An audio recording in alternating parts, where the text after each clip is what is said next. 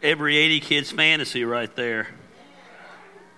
See, Striper was the group that if you grew up in church, your parents would let you listen to it, but you couldn't listen to it around your other Christian friends because, it was still the devil's music, Bible says in 1 Peter 5:8, be alert, be of sober mind. Your enemy, the devil, prowls around like a roaring lion. He prowls around. He's like a lion. He's stalking his prey, looking for someone to devour. Make no mistake about it today, we have an enemy, and his name is Satan. He has one purpose and one purpose only, and that is to seek out and destroy the things of God. We started a series last week called Satan Sucks. And the premise behind the series is real simple. I get that it's not really pastoral to say the word sucks, especially in church. But at the end of the day, as you sum up our enemy, there's really nothing else you can say about him. He seeks to destroy us. He seeks to ruin us. He seeks to destroy our finances and our personal lives and our relationships and our marriage, and he seeks to destroy our children. And at the end of the day, Satan sucks. And one of the biggest ways I think that Satan sucks is he reminds us of our past. And that's what we're going to talk about today. Satan knows if he can get us to the point in our lives where we focus more on our past than we do our present and we do our future, Satan knows if he can get us to live in the land of guilt and the land of remorse and the land of what could have been, what should have been, or what I should have done different, Satan knows if he can get us living in yesterday, that we're not effective today. Satan loves to come along and remind us nonstop of our past. Satan knows that if we are ruled by guilt, if that we're ruled by shame, that we'll never live the potential that God has for us. And make no mistake about it today, there's potential in your life. God created you. God made you. He has a purpose for your life. He has a vision for your life. Satan calls you by your sin, and Christ calls us by our name. And we're going to start over right now because that was about as wide of a church as I've ever heard in my life. I said, Satan calls you by your sin, and Christ calls you by your name. I know it's a little cold today, and I know you're an old group of people, and your bones are aching, and they're not moving like they should be. And I know you had a busy day watching football yesterday, but listen, we're in the house of God today. Let's act like we're excited. Here's the reality about life. In life, you're going to mess up. In life, you're going to screw up. In life, you're going to do things that you wish you could go back and change. In life, you're going to make mistakes. Guess what? It's called life. There's only one person who ever lived this life and lived it perfect, and you're not him. In life, we mess up, we screw up, we make mistakes. And the bad thing about those screw-ups is once they're done, they're done. No matter how bad you want to go back and change those things, you can't change them. No matter how bad you wish you had a DeLorean with a flux capacitor in it that you could punch in the date and go back in time, you can't. Once the mistakes are made, they're made. Once the screw-ups are made, they're made. In life, we're going to make mistakes. Reality check. Some are going to be small, some are going to be big. There's no way around the fact that each and every one of us will make piss-poor decisions in life. Someone told me last week, I said, I'm worried about the way you talk. My kids are in the service. Your kids should be next door. They don't talk like that next door. We're adults. I can sugarcoat it for you. It's kind of like giving a toddler medicine. Sometimes you got to mix it with a little bit of honey. But here's the deal. When you mix it with the honey, it dilutes it. I'm just going to give it to you straight. You might not ever come back, but at least you'll hear the truth once. So many people live this one shot at life that we have, and make no mistake about it, baby, you got one shot at this amazing gift called life, and so many of us waste it because we're living in the past instead of in the present. And guess what? Satan loves this. He loves it. He loves when you're ruled by guilt. He loves when you're ruled by shame. He loves when you're living in the past, because the past is almost crippling. Because again, you can't change it. So it gives you this sense of hopelessness, this sense of, what am I going to do? Because you can't go back and do anything about it, and the guilt overwhelms us. And in the process of overwhelming us, it takes us out of the battle. It takes us out of this amazing thing called life. The devil sets up camp in our mind, and he rules our thoughts. David dealt with this. The Bible says David was a man after God's own heart. The Bible says that if there was anybody that had a call of God on their life, it was David. You remember David? He was the guy, he slung the things and he killed the giants and he went on to be the king. He was the shepherd boy who became the king. Literally, God says in this book, he says he's a man after my own heart. And as great as David was full of living a life screwed up. David not only had an affair, he then had the woman's husband killed that he had the affair with to cover up his sin. In the process of raising his children, 4 of them all died. One of them tried to overtake him and become king, and David was constantly messing up. And there was a point in David's life where his mess-ups and living with his mess-ups for a short period of time made him very ineffective. He disengaged from ruling the kingdom, and that's when he almost lost his kingdom. And he said this in the book of Psalms. He said, my guilt has overwhelmed me like a burden too heavy to bear. My guilt over what? My guilt over my screw-ups. My guilt over what I've done wrong. My guilt over what I messed up in. My guilt over the fact that I can't go back and change it has become so heavy to me. It's become such a burden to me that I literally almost can't carry it. And if you go back and you correlate the time he wrote this psalm and you correlate it with the time in David's life, it was a time that he almost lost everything. God had forgiven him, but he couldn't forgive himself. And he had a calling on his life, and he couldn't even get effective and do what he was called to do because he was living in the ability and the want to of wanting to change the past. But even David couldn't change the past. I've been doing this pastoring gig for a long time. Been doing it since I was 21 years old. I'm 42, so I'm not a mathematician, but I've been doing it half of my life. 50% of my life every Sunday has been getting up on the stage and teaching God's word.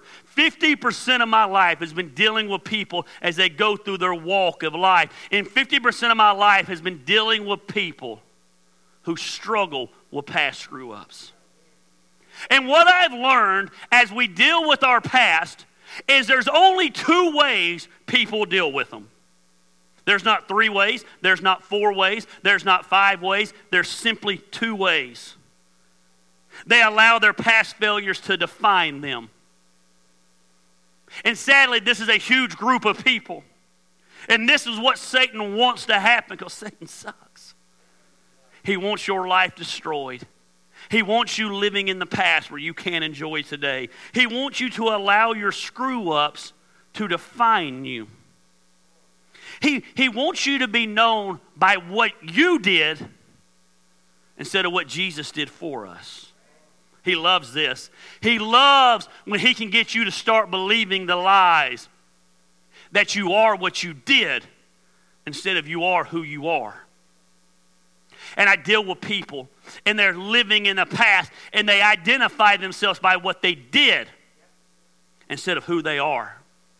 And when you begin to define yourself in some kind of terminology or some kind of label, your mind begins to believe you're that lie, and Satan loves that. So we define ourselves by what we did. But then there's a group of people. They allow their past failures to refine them.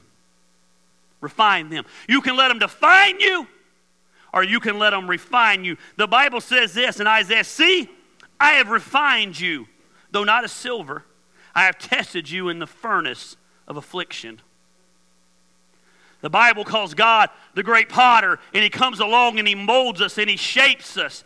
And he can shape us in the times of failure more than the times of success. Because in the time of success, we know everything. We got it all figured out. It's when we hit rock bottom. It's when we're broken that the master potter can begin to put the pieces back together. It's when we're so low that we have nowhere to look but up that God begins to work in our lives. And you can look at your past, you can look at your screw-ups, you can look at your guilt. And hey, by the way, man, my name is Gary Lamb, and I am the king of screw-ups. I could write a book on my screw-ups. I'm so dumb that I don't just screw up one time. I screw up 2 and 3 and 4 times. I just don't learn very well. And when I learn, I get cocky and think I can do it. And man, I could write book after book after book after book on my screw-ups. My wife came to me this week about an issue. Always in my life, seems like lately my issue always goes back to this little thing called a cell phone. You know. And she's like, hey, been back on that phone a lot lately. Yeah. She said, yeah, I'm taking care of 5 kids here. Yeah, I know. Washing clothes for 5 kids. Yeah, I know. Cooking dinner for 5 kids. 6 counting you. Yeah. She said, it'd be nice. I'm just oblivious because I'm stupid. I'm a man. What? If you get off your freaking phone and help every now and then. Now, here's the deal. It'd be one thing if that's the first time I'd heard it. But it ain't been. I got a past with my phone. It's a bone of contention in the Lamb house. You'd think I'd learn one time. I got to have gentle reminders every now and then. Boy, we can let it define us, or we can let it refine us. When we allow our past to refine us, this is when you allow your past mistakes to make you a better person. Because again, guess what? You can't go back and change them. This is when you go back and you humble yourself and you take ownership of your mistakes and you allow your past mistakes to be teaching moments.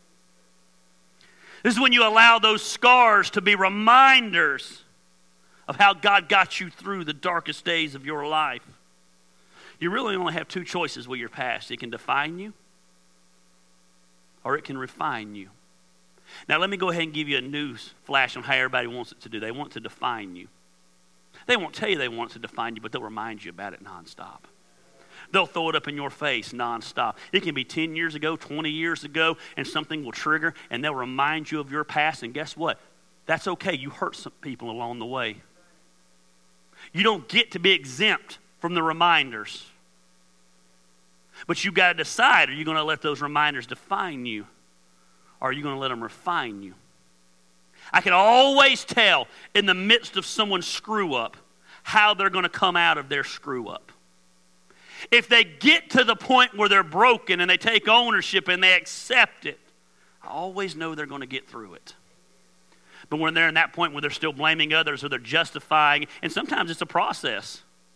Sometimes we go through the justification process to all of a sudden we realize, holy crap, I got to get through this.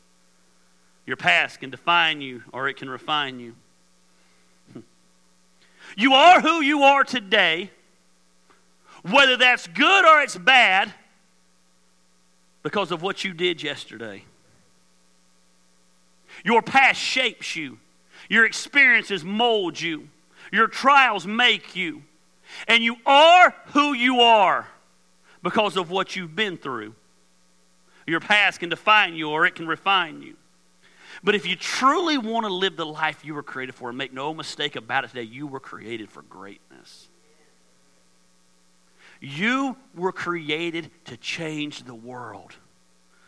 And if you really, really want to live the life you were created for, if you want to make the most of this one shot you have at life, You've got to decide your future will not be determined by your past. Satan sucks, but we have the victory. When he reminds you of your past, remind him of his future. Now here's the deal with this type of sermon. Sounds good to preach. It's fun to preach. I can throw out every cliche I know about your past. I can get them to say, you know what, that's why the front windshield's big and the rear view mirror's small. Well, I can cliche it all day long. And I'm a good enough preacher. I don't mean to be arrogant and I don't mean to be cocky. I can even get a bunch of white folks hooping and hollering today if I wanted to. It's easy to preach. And it's easy to amen because it sounds good because we all got a past and we want to move up. Oh, praise you, Jesus. That's good preaching. I got a past and I'm not fine by it. Sounds good for an hour on Sunday morning. But it's hard to live out. Because right now you're in a safe zone. Right now the person next to you is amening. The preacher's encouraging you. You're going to leave here today and you're going to get in your car and you're going to turn it on. And a song's going to come on that will remind you of your past. You're going to flip through the TV and something's going to come on that reminds you. And that little voice is going to be like, you remember when? Who do you think you are? You think you deserve to have a good marriage? Do you not remember? You think you deserve these financial, but you remember when you ripped that person off? You think you deserve this good relationship you're having with your children? You remember when you let them down? That old devil, because he sucks. He walks like, it's like a roaring lion. He's walking around. He knows when he can attack and when he cannot attack. They say that a lion, when it stalks its prey, will never attack its prey when its prey is in a pack. They say it'll stalk it for days, waiting for that moment till it gets off and gets alone. And it's vulnerable when it's got its back turned. They say the lion is one of the most powerful animals there is. But they say most of the time it doesn't have to rely on its strength because it's one of the smartest animals that there is. It doesn't even have to use its strength most times. It uses its mind to attack. And here's the deal. You're hooping and hollering today, and it's easy to say, man, but there's going to come a time, and unfortunately for you, I opened up Pandora's box. It's going to happen this week. And the devil's going to come along, and he's going to attack you. See, I think mental things are the hardest things to overcome because we allow ourselves to be beat up over and over and over. Now, here's the deal today. In a crowd this size, I don't know what it is you've been through. I don't know what it is in your past that's keeping you from living the life God created you for. But I know you know what it is. It's already popped into your mind today. We may know that God has forgiven us, but we have this hard time forgiving ourselves. I don't know what it is for you today that you can't let go of. But there's a lot of you in there today, and you just feel this heaviness. Maybe it's some kind of sexual past, and you just can't let it go. It seemed fun and right at the time. But years later, there's just this baggage, and there's this guilt over it. Could be affecting your marriage or affecting your present-day relationship because you can't let go. But maybe for you, it's just a reoccurring sin. You know that thing, and you pray for God to take it away? Paul talked about it in the New Testament. He said, I prayed 3 times for God to remove this thorn in my flesh. And it's funny, the Bible never says what the thorn in Paul's flesh was. I think it can be any of our thorns. If he would have identified the thorn, but it can be whatever it is in your life, and it's just reoccurring. You pray for God to take it away. God, I'll never do it again. God, I won't let my ego get out of control again. That's my thing. I won't let my confidence that I can do it all happen. And God, just take it away and keep me humble. And then I start to get where God wants me to do. And I think, man, I got this. And I quit doing what I need to do. Because I'm good. Like, I don't need to go get my car checked out. It's running great. Oil change, why? Engine light's not on. I don't need to do the maintenance. I'll wait till it's falling apart. It's funny how we just get used to things. He's not here today, so I'm going to throw him under the bus. So the other day, Chris Stubbs needed to go get some coffee. He was in a mood, and I said, you need some coffee. He's the laziest human being I've ever met in my life. I love him. And he's the slowest human being I've ever met in my life. Let me rephrase that. He's actually not lazy. He's just slow. So slow. And I needed him to do something. So I knew if he left here and walked to that Chevron across the street and walked back, it literally would take him an hour. I knew it would. I'm not even trying to be mean. So I said, Chris, take my Jeep, run across the street, because maybe if you take my Jeep and you drive 100 feet, you can be back in 30 minutes. As he's driving away, Glenn looks at me and says, what were you thinking? I said, it's across the street. I'll be danged if 2 minutes later my phone didn't ring. What, Chris? I was just sitting in this parking space and this lady hit me. You're just sitting there. He said, you're just sitting there, Chris. Yeah. And sure enough, I walk over there, and sure enough, he was sitting, and the lady hit him. And all she did was knock my tag loose. I was tore up about it, man. My tags, I'm on the phone with the guy who fixed them. But you know, the funny thing is, it's been like 6 days later, I don't even think about my tag being loose anymore. He sent me a text yesterday. The guy who does, he said, I got your new tag in. And it took me, I was like, new tag? Oh, yeah. So we get used to things not being right. We can overlook the things not being right anymore. And that's what happens in our past sometimes, man. We're all messed up and we just overlook it sometimes. But in the process, every once in a while, we'll get that reminder that something's broken. And there's this reoccurring sin in your life. And you'll go without noticing it for 2 weeks or 3 weeks or 4 weeks. And all of a sudden something happens and you notice that tag's loose. And you feel like you're carrying that weight all over again. Maybe you said something to someone you love, and you wish you could take it back. You replay it over and over in your head, and you know what you said's affected them, and they've forgiven you. But even though they've forgiven you, you can still tell it hurts them every now and then. And when you see them hurting, man, it makes you feel guilty. Some of you made bad decisions in your past, and today it's catching up with you. Maybe they're coming out, or you're afraid they're going to come out. You regret it, you hate it. And we just allow our past to always be there. Some of you strayed in your marriage. You betrayed your spouse. And it's been years. I was talking to someone this week, and they said, 25 years ago, I did this. I said, that's rough, man. And they said, my marriage is stronger than it's ever been today. And my kids know about it, and they've forgiven me, and my spouse has forgiven me. 25 years. He said, but man, I can't forgive myself. And on one hand, I'm like, man, that's good. I'm glad I don't want him to get does that make sense? I always wanted to remember it, where it doesn't happen again. But his wife came to him 25 years later, and she said, I'm sick of talking about it. And you need to figure out something. And he's about to lose his marriage. And check it out. He's not about to lose his marriage over what he did 25 years ago. He's about to lose his marriage because 25 years later, he's still living there every single day. Your past will destroy you. I believe this guy's repentant. I believe he's remorseful. I believe he's broken. But here's the deal. He can't go back in a time machine and change it. And what he did is what he did. He's a better husband than most people that I know. His wife loves him. His kids adore him. But he can't let go of the guilt. You know why? Because he refuses to see himself as God sees him. And he allows the enemy to set up non-stop. We look at our kids and we see the stupid decisions they're making, and we think to ourselves, man, if I'd only been a better parent, if I'd only done X, or I'd only done Y, or I'd only done Z, maybe they wouldn't be here today.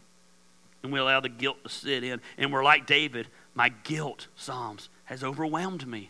It's like a burden too heavy to bear. Satan sucks. And he's going to destroy you. He wants to destroy you. Let me rephrase that.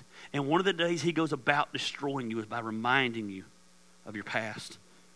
I talked to a lady recently at a coffee shop, and she said, I just want to be a mentor to people. But after all I've done, how could I do that? Guy told me, this guy, he said, I want to have a good marriage. I said, you do have a good marriage. He said, but I can't think about how I met. I said, it was 25 years ago. Their past continues to follow them. Here's something we need to understand. Every saint of God has a past. Every great person that God has ever used has a past. Every saint has a past. It's cliche, and every sinner has a future. So you got a past. Big freaking deal. Join the club. It's not an exclusive club. You know what it takes to be in the club? You got to be a human. You got a past. Guess what? I got a past. And Christine's got a past. And Michelle's got a past. And Chris has got a past. And David's got a past. And everybody here's got a past. You're not special because you got a past. But you're allowing your past to destroy your future. This book is full of screwed up people. I've never understood how the church moved to this mindset that you got to have it all together to be used by God. I think that's another great way the devil works. He's a liar. Nowhere in this book do I see everyone had it all together. Matter of fact, I see the exact opposite. It was a bunch of screwed up people who God used. But the church comes along and says you got to look this way and act this way and do this and do that and say this and say that if you ever want to be used. What a lie from the devil. I told you, I think I've shared this story before. I gave my life to Christ in a very traditional church. I don't know if you have a religious background, but it was called an independent fundamental Bible church, meaning, man, they were nuts. And they had all these, and I'll never forget this guy coming to church one time, and at the end of the service, they did altar calls. This guy gave his life to Christ, and I mean, he's a rough dude. He was a Pruitt. Back in my hometown, you know how your hometown has that family? He was a Pruitt. And the Pruitts were that family in my town. They were that family that, 150 years ago, moved out to the middle of nowhere and bought 800 acres and had their compound. And you just didn't mess with the Pruitts, man. And one of the Pruitts came down. I remember the preacher bringing up, he's like, look at this is blowing so Pruitt, and he's giving his life to Christ. Be like, yeah. And I'll never forget what he said. I was in Bible college, and I was sitting there, and I didn't know anything. In the midst, I said, oh, that's not right. And he said, he's giving his life to Christ. And he says, I never forget what he said. He said, and this week, if he goes out and gets his hair cut, shaves that beard, and he shows up here next week with a suit and tie on to honor God, God's going to do great things through him. And I thought to myself, you just lost that guy. And I never saw him through the doors of the church again. You know, some people just stick in your mind, like I've looked for this guy on Facebook. I can't find it because I'm like, whatever happened to someone so Pruitt?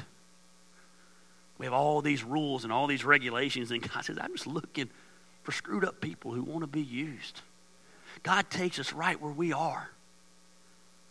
The church says you got to have it all together, and God says, hey, it's got to be willing to be used. You got to quit being defined by your past. I want to give you a couple things about your past today, and we're going to go home. Our biggest sins are not too big for God's grace. I really shouldn't even preach on that point. I should just give it to you. It makes sense. You're living with guilt. You're living with shame. You're living with hurt over your past. You think you're the one person that sinned so bad. How could God ever love you? And God says, man, your biggest sins are nothing compared to my grace. I've been doing, like I said, for 21 years, and one of the things that I have become keenly aware of in my time in ministry is that people live consumed by guilt. And hear me on this. Hear me on this. This ain't going to be one of them hooping and hollering funny messages. You just need to hear me. Guilt is not from God. It has never been. I believe there's a spiritual enemy. And he wants to come along and he wants to make us feel guilty where we wallow in our guilt. He would love nothing more than for us to spend our life treading water in the ocean of guilt. How am I ever going to overcome this? I feel so guilty. Guilt is not of God. You know what guilt does? It breeds self-hatred. Satan loves when we hate ourselves. I'm dealing with an individual right now, and it's always, every time I talk to this individual, I suck. I'm a piece of this. I'm that. I'm this. I'm that. And this person will never come out of their mess as long as they're feeling guilty, because their guilty is breeding self-hatred. Satan's smart. We've allowed Hollywood to make him a comic book figure. And he's a genius. He's so smart. Now, the devil does talk about this thing called conviction. Never mistake conviction and guilt. Conviction is when the Holy Spirit of God comes along in your life and pricks your heart of your sin. And lets you know, man, the path you're headed down is a path of destruction. We need to embrace conviction, but we need to shield guilt. Conviction leads to forgiveness, and conviction leads to freedom. 1 John says if we confess our sins, He's faithful and just and will forgive us our sins and purify us for all unrighteousness. But Gary, you don't know what I did. Let me make this as clear to you as possible. And I'm not trying to be insensitive. As your pastor, I don't have time to know what you did. I don't care what you did. And it's not because I don't care about you, but I just don't care. God doesn't care. If we confess our sins, He's faithful and just. He forgives us. He doesn't remind us. You remind yourself. You let it hang over your own head. And guys, I can't even remember what you did. Look what He says in Jeremiah. He says, I will forgive their wickedness and I will remember their sins no more. Someone told me that. They said, I just pray every day for God to forgive me of the way I treated my kid. I said, why? What do you mean? I said, God, you already asked for forgiveness. God forgot it. You're asking Him on the second, third, and fifth hundred day. He's like, what are you talking about? I don't remember. I don't even know what you're talking about. God chooses to forgive us when we ask for forgiveness. You keep living there, and God's like, I don't even know what you're talking about. I don't know that He says this. This is the way I interpret God. He's like, you idiot. Because that's how I'd be if I was God. Why do you keep living there, you dummy? Move on. God makes a choice. The all-powerful, all-knowing God makes a choice to limit His memory forever and ever. Everybody else will remind you, and I get it that they'll remind you. I'm not saying they're wrong. They're hurt. Let them go through the process. But God doesn't remind you because He forgets. He forgives. His grace is sufficient. But Gary, you just don't know. It doesn't matter. How arrogant of you to think you're the one who has a sin that's so big. God's grace and the blood of Jesus Christ can't wash it away. This is a dumb thing because everybody says it in joking, but nothing makes me more angry than this when I invite someone to church. If I walked in that church, the roof would cave in. Don't flatter yourself. Yes, you're right. Ooh, of all the people who've come through this church, you're the big bad one who's so bad, the roof will cave in. Shut up. We even have arrogance in our sin. Man, our biggest sins are not too big for God's grace. Gary, I don't need to know. I'm not God. God knows what you did. And God's grace is sufficient. Check this out. You're not what you've done. You're who God says you are.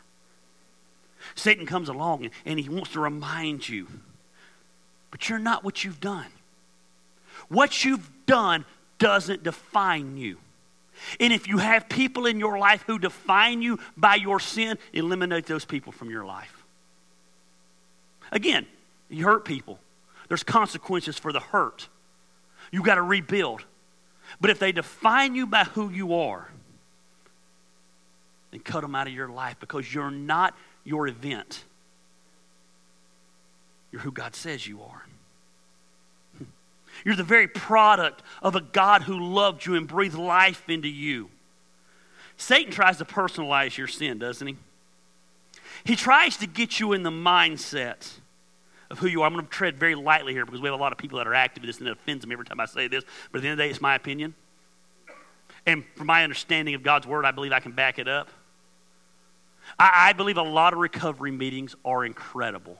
And I believe a lot of people get help in those recovery meetings. That's why we allow them to meet here rent-free all the time. All the time. But they're man-made organizations, so they're not going to be perfect. And I think here's one of the most detrimental things they do. And I watch new people go in, and I get the mindset. I come from a family of addicts. I get it. But as long as you continue to identify yourself as an addict, and you continue to identify yourself as an alcoholic, and you continue to identify yourself as an adulterer, and you continue to identify yourself as a thief, and you continue to identify yourself as a crook, what you're doing is you're allowing the enemy to sit up in your mind and say, that's right, you're an addict. Well, I don't want my ego to get out of control. Don't let it get out of control, but don't define yourself by an event. You're not an addict. You're a child of God. You're not an alcoholic. You're a child of the King. You're not an adulterer. Man, you're saved by grace. And what a sly way for the devil to get in and operate and get in your mind. Because what our mind tells us is powerful. I don't do a lot good as a dad. I just don't. I'm not a bad dad, but I do, man. I get caught up in all the craziness and I neglect a lot of things. And I don't probably hang out with my kids and give them the time. I'm working on it always. It's a constant battle with me because I'm a selfish a-hole and I just think about me. But one thing I think I do very well all the time is I remind my kids how awesome they are and how incredible they are and who they are and what they can accomplish. And they've never come to me with any dream. Emily's my little entrepreneur. She's always come to me, hey, I'm going to do this. I've never looked at her one time and said, that's a stupid idea. I mean, I say it sometimes joking, and because that's what I do. But I always want to do whatever you want to do. Go after it. You can do anything. Emily came home the other day all upset because some little boy had said something to her at school, and we'll kill this little boy. And I'm sorry. I didn't mean to say that out loud. Make sure that gets edited out of the podcast. But here's the deal. She was upset for about 2 seconds. You know why? Because her mom began to pour truth in her, and she's had truth poured into her, and she knows she's not with some little crappy boy. And you know what we didn't do, parents? We didn't say, well, he just picks on you because he likes you. Get that mindset in your kid's head. And then wonder why they're in an abusive relationship later on because the whole life you've taught them, man, boys that pick on you and call you names and hit on you and do whatever, that's because they like you. God, we must be the most retarded generation of parenting I've ever seen in my life. And we wonder why our kids are so screwed up. Oh, this ain't a parenting sermon. I'll move on. Psalm says this, I prayed. This is David. Remember David was the one who said my guilt's so hard to carry? Chapters later, he's come out of his funk, and look what he says. He says, I praise you because I am fearfully and wonderfully made. It's a cliche thing, and if you said, man, what are some sayings of Gary? This always gets brought up, but I'm going to say it again. Let me make this very clear to you. God doesn't make junk. You're not a mistake. You're not a whoops. You might have been a surprise who happened in the back seat of mommy and daddy's car when it got too hot and heavy, but you didn't surprise God. God doesn't make junk. You say, my parents didn't even plan for me. They didn't even want me. God wanted you. And he formed you, and he shaped you, and he every detail of you, he made. And you're much more than your past mistakes. God sees you as potential. Sin's an event. It's not a person.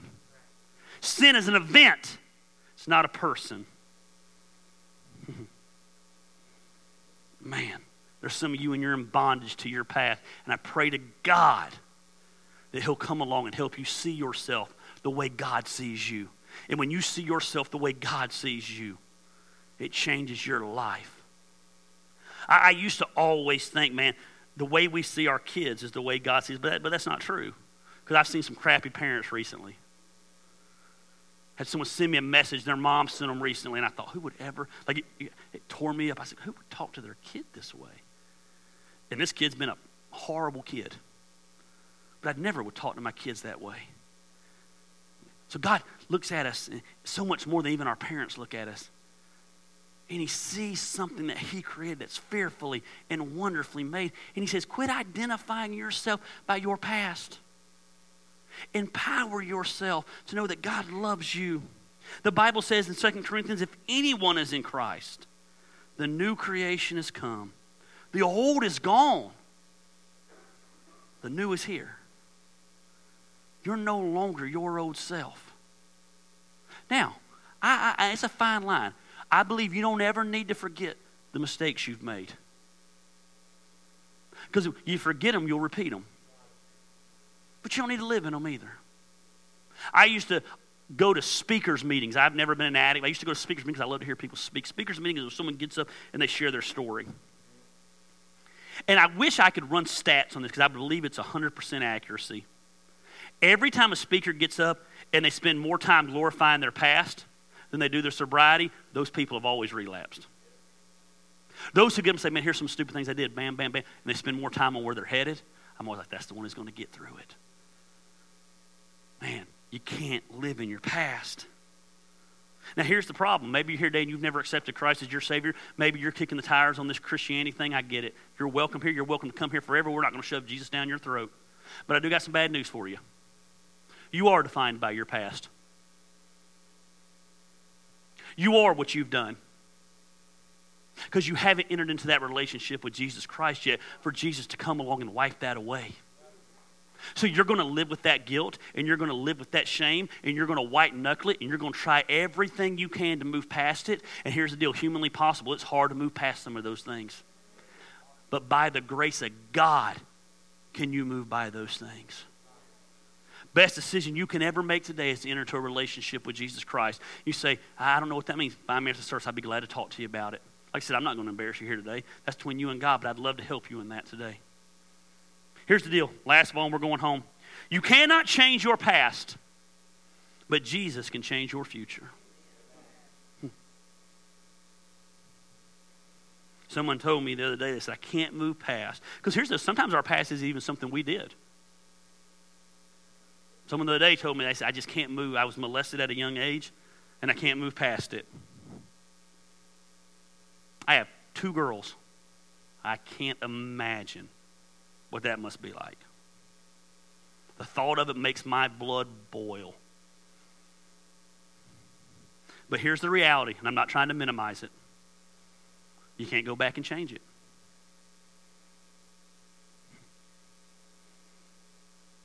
You can't go back and change it.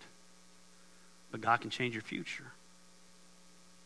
He can show you what a healthy relationship's like. Maybe he's going to use your mess to be a ministry to someone else. You lost your marriage and your only dream was a good marriage. And they've moved on and remarried. Nothing you can do about it. I get it hurts and it sucks and it's painful, but you can't change your past. You were young and you did something horrible and you live with it every single day. You can't go back and change it. But God can change your future. I'm telling you, I get it. I've screwed up along the way. And my heart, there's probably not another message that I preach here where my compassion and my heartfelt brokenness goes out. I get it.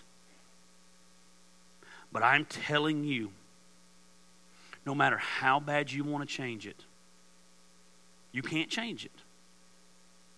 And there's things that you will do, there's things that you did that 10 years and 12 years and 15 years later, there's still consequences for.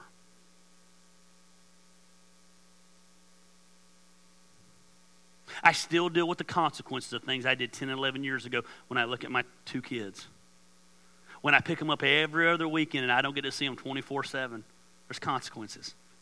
You don't get to eliminate the consequences, but you can live in the guilt of your consequences, or you can live in the victory of your future. My wife had to help me see that. I met her and I was 5 years out of her divorce, and she said, wow, You let those kids get away with murder, and you're not teaching them anything, and you're raising kids who are going to be spoiled, rotten, self-entitled people because you're living with guilt. She's right. And guess what? I still bad at that. We had the same discussion last night. I'm getting better. She had to remind me last night. We're on a date. We're sitting there, me and her. She says, I need to talk to you about something. What? She laid it down. I'm like, yeah. And I did the guy thing for about, I said, we're going to fight all night. And surprisingly, because we're maturing in our marriage, she stayed calm. And she said, we're not going to fight all night, but you're going to hear what I got to say. Yes, ma'am. And she was right. It's constantly a struggle. I don't have an answer for you to tell you to flip a switch. But you can't let your past affect your future. Can't go back and put the words back in your mouth. But you can go back and you can build that person up that you tore down 100-fold. And eventually, when they go back and replay that, the goal should be, man, they're going to replay all the positive things. You can't change your past, but God can change your future. And because of your past, you can have the greatest future ever. I watch people go into new relationships, and I'm always like, I wonder if they're going to learn in this relationship from all the past they screwed up. And I tell you, it's beautiful when they do.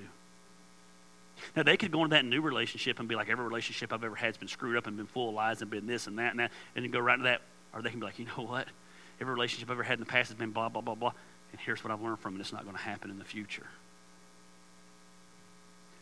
Jesus can change your future, but it's all in your mindset. Philippians says this, not that I have already attained all this, already have arrived at my goal, but I press on to take hold of that for which Christ Jesus took hold of me. Brothers and sisters, I do not consider myself yet taking hold of it, but one thing I do, he said, I'm striving to be the person God wants me to be. And I don't think I've arrived there yet. I don't think I've reached that goal yet. He said, but here's what I do. I forget what's behind me, and I strain towards what is ahead. I press on, as forward movement towards the goal, to win the prize for which God has called me heavenward in Christ Jesus. All of us then, who are mature, should take a view of things. So he says, all of us who are mature in our faith should do the same thing. What are the things that we should do? Forget what's behind us and strive towards the future. And if at some point you think differently, that too God will make clear to you. So here's the deal. Let me give an example of this. And it fits in anywhere. I've been married to Christine for 5 years. In that 5 years, I have screwed up some things. Gary Lamb, king of screwing up good things. It's me. And we've been through hell in 5 years. Just like all of you have been through hell in your marriages. Now here's what we can do. We can live through those mistakes. And we can live through those screw-ups. Or we can both keep striving. That's an action. So it's not a matter of just simply forgetting.